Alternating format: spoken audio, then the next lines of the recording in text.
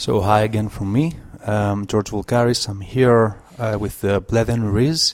Bledan is non-executive director of the European Connected Health Alliance and a commercial lawyer with huge experience. Bledan has advised health ministers, the Secretary of State for Health, Prime Minister of the UK, special health advisors, and so on and so forth. So welcome, Bledan. Good afternoon. So we had a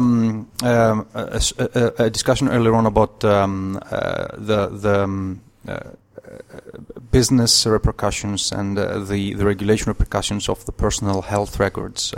And I understand that, Bledan, you have like a lot of expertise also in real life implementations and in the technical side, right, of it.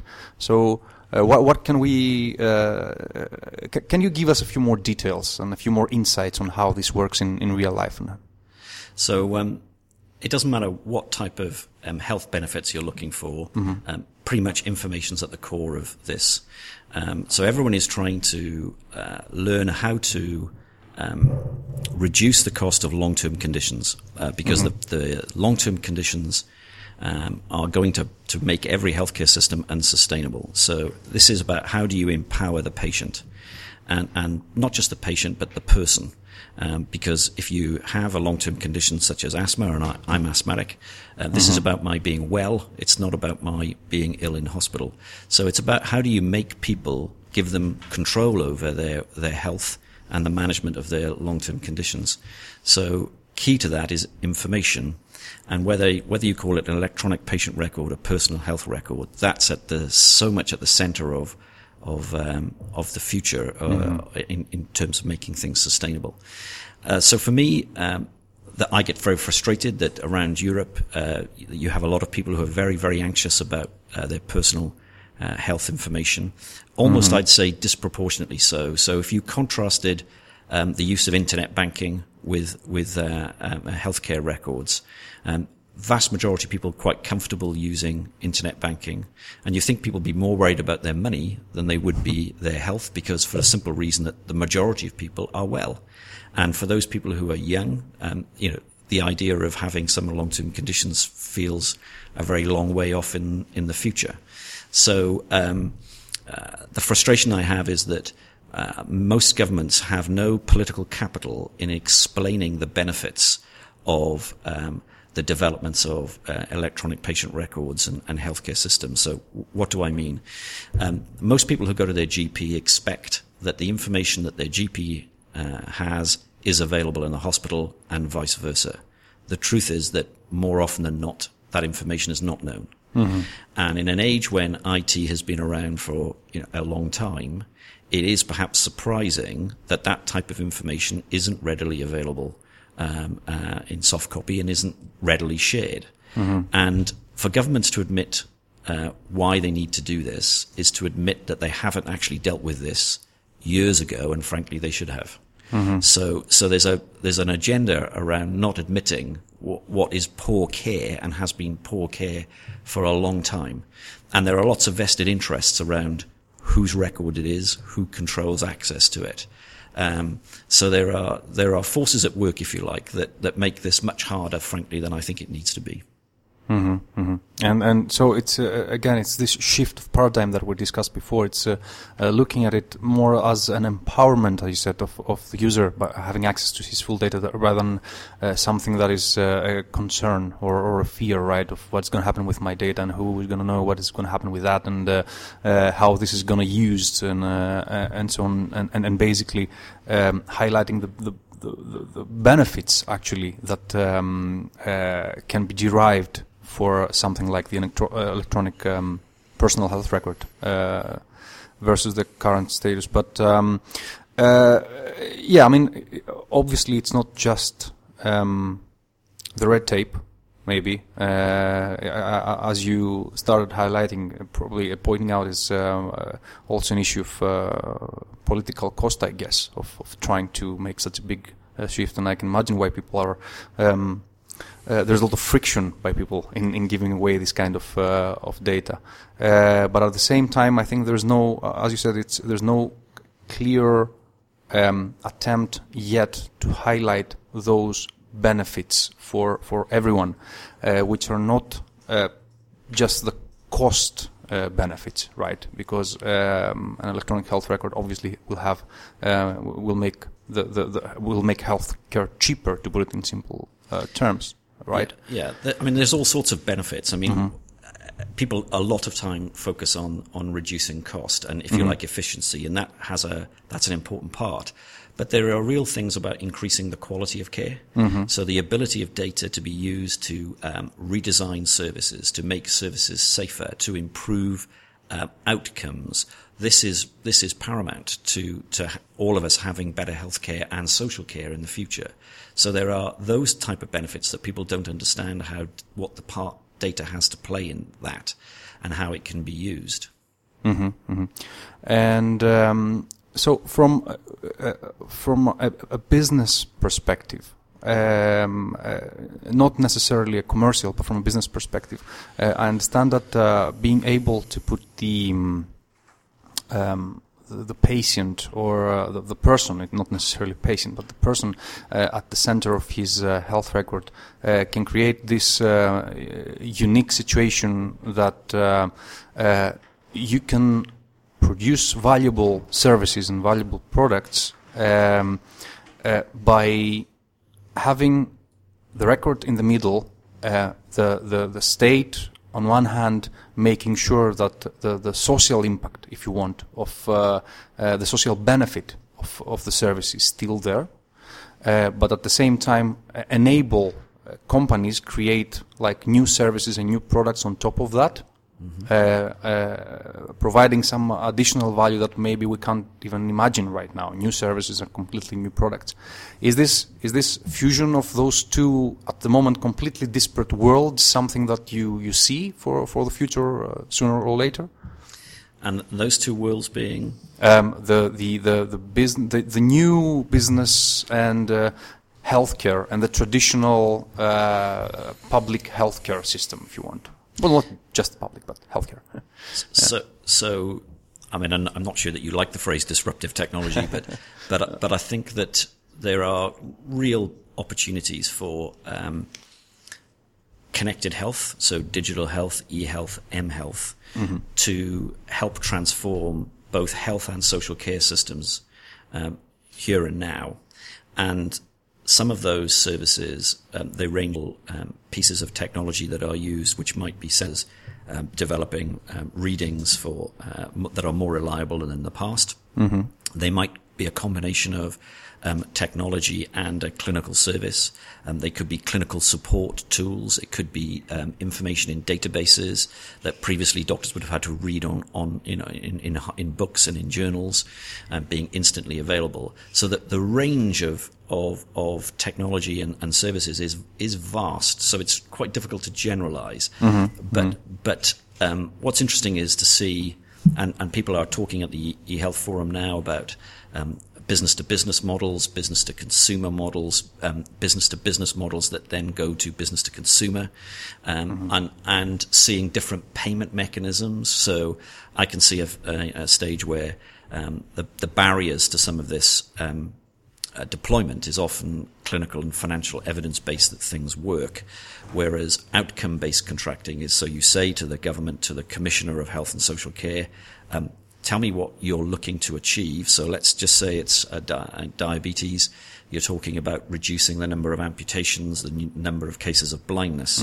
So you could see drug companies in the future ceasing to sell drugs and selling outcomes. So they're going to actually reduce the number of people for an insurer where they incur those costs. Now, in return for not paying for the drugs and just having the outcomes, the pharma companies need to have adherence programs. They need to be much more successful in the use of their drugs.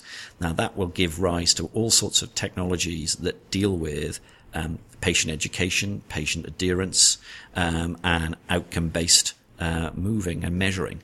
So there are ways that and opportunities that are going to come now that for many people they won't have foreseen at the moment. What you mentioned, I think, is very important. I mean, at the end of the day, one of the key issues of most social enterprises and social entrepreneurs is not just how to quantify the social impact, but how to actually make it like a core part of the business plan that drives the business. And what you just described is, this is one practical way of quantifying your social impact, but also basing a business model and your revenue model in this particular case around it, right? Yeah, and I think in England we're seeing the development of social impact bonds. So for those people not familiar, the idea is that you raise a pot of money from financial investors. That's the bond, and then the bond makes awards of that money to organizations, businesses that are delivering some health or social care service.